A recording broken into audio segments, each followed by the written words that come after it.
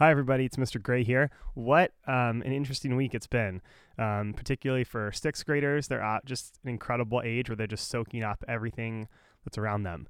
And so I'm sure it's been just a strange week for them, just like it's been a strange week for all of us. But, to their credit, they have kept their head down and worked really hard this week. Another thing to think about is sort of the things that are going on in their minds about all this and, dealing with that as they're looking at, the uncertainty and the anxiety around them. This thing we'll talk about in class, but, it's something to keep track of because this is such a special age and they have so much knowledge and so much feeling going on. So keep that in mind, but thank you guys for your support and, just trusting me with your students. And we're just working away and still trying to learn, and we'll just keep doing that. So next week, there's some differences than we thought. So the first thing is this week, the Jogathon got canceled. It's moved back to April 8th after spring break. Next week, also, there was supposed to be a panoramic picture on Tuesday. That is canceled due to rain. We're just expecting rain, so that's going to get rescheduled. And then also the other change is that minimum days next week are going to be Tuesday through Friday. So that's Wednesday was already a minimum day, and so was Friday, but now Tuesday and Thursday are added as minimum days next week. So Monday is a normal schedule, and then Tuesday through Friday are minimum days.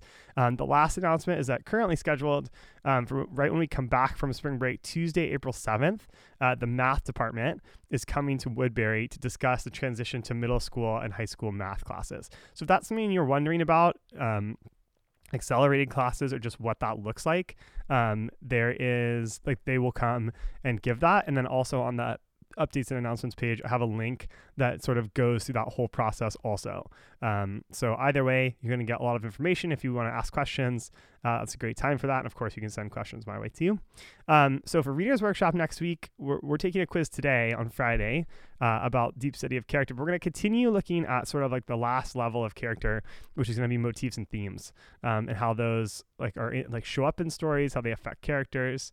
In Writer's Workshop, we're going to finishing up their literary essay. It'll be due on Wednesday. It's going to be our final one, and so hopefully it's the best one, but the kids have been working really hard on that, and really there's been a lot of growth in that area and what we're coming up with, which is really great. In math, we're going to finish our rational numbers unit. We're going to study shapes on the coordinate plane and then common factors and common multiples, and then we'll have a little bit of a review day and then an end of unit test on Thursday.